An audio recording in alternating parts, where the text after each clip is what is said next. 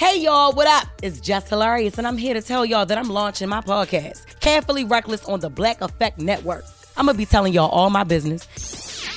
I got into a fight with his oldest daughter's mother because it had got back to her that I said that her daughter didn't have any eyebrows. I did say this, but I wasn't saying she was ugly. And telling y'all other people's business too.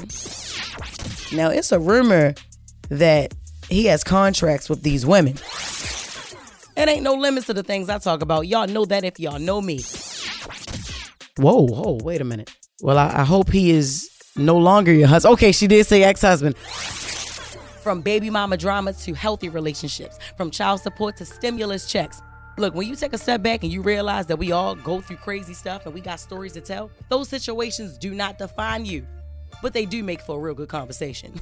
In a world where clickbait and cancel culture can tell your story before you do, I'm creating an outlet to remind people that we still human crazy and we can all laugh about it. Don't stress over it. Bring your problems to me. I promise I won't judge you, but I might crack a joke or two.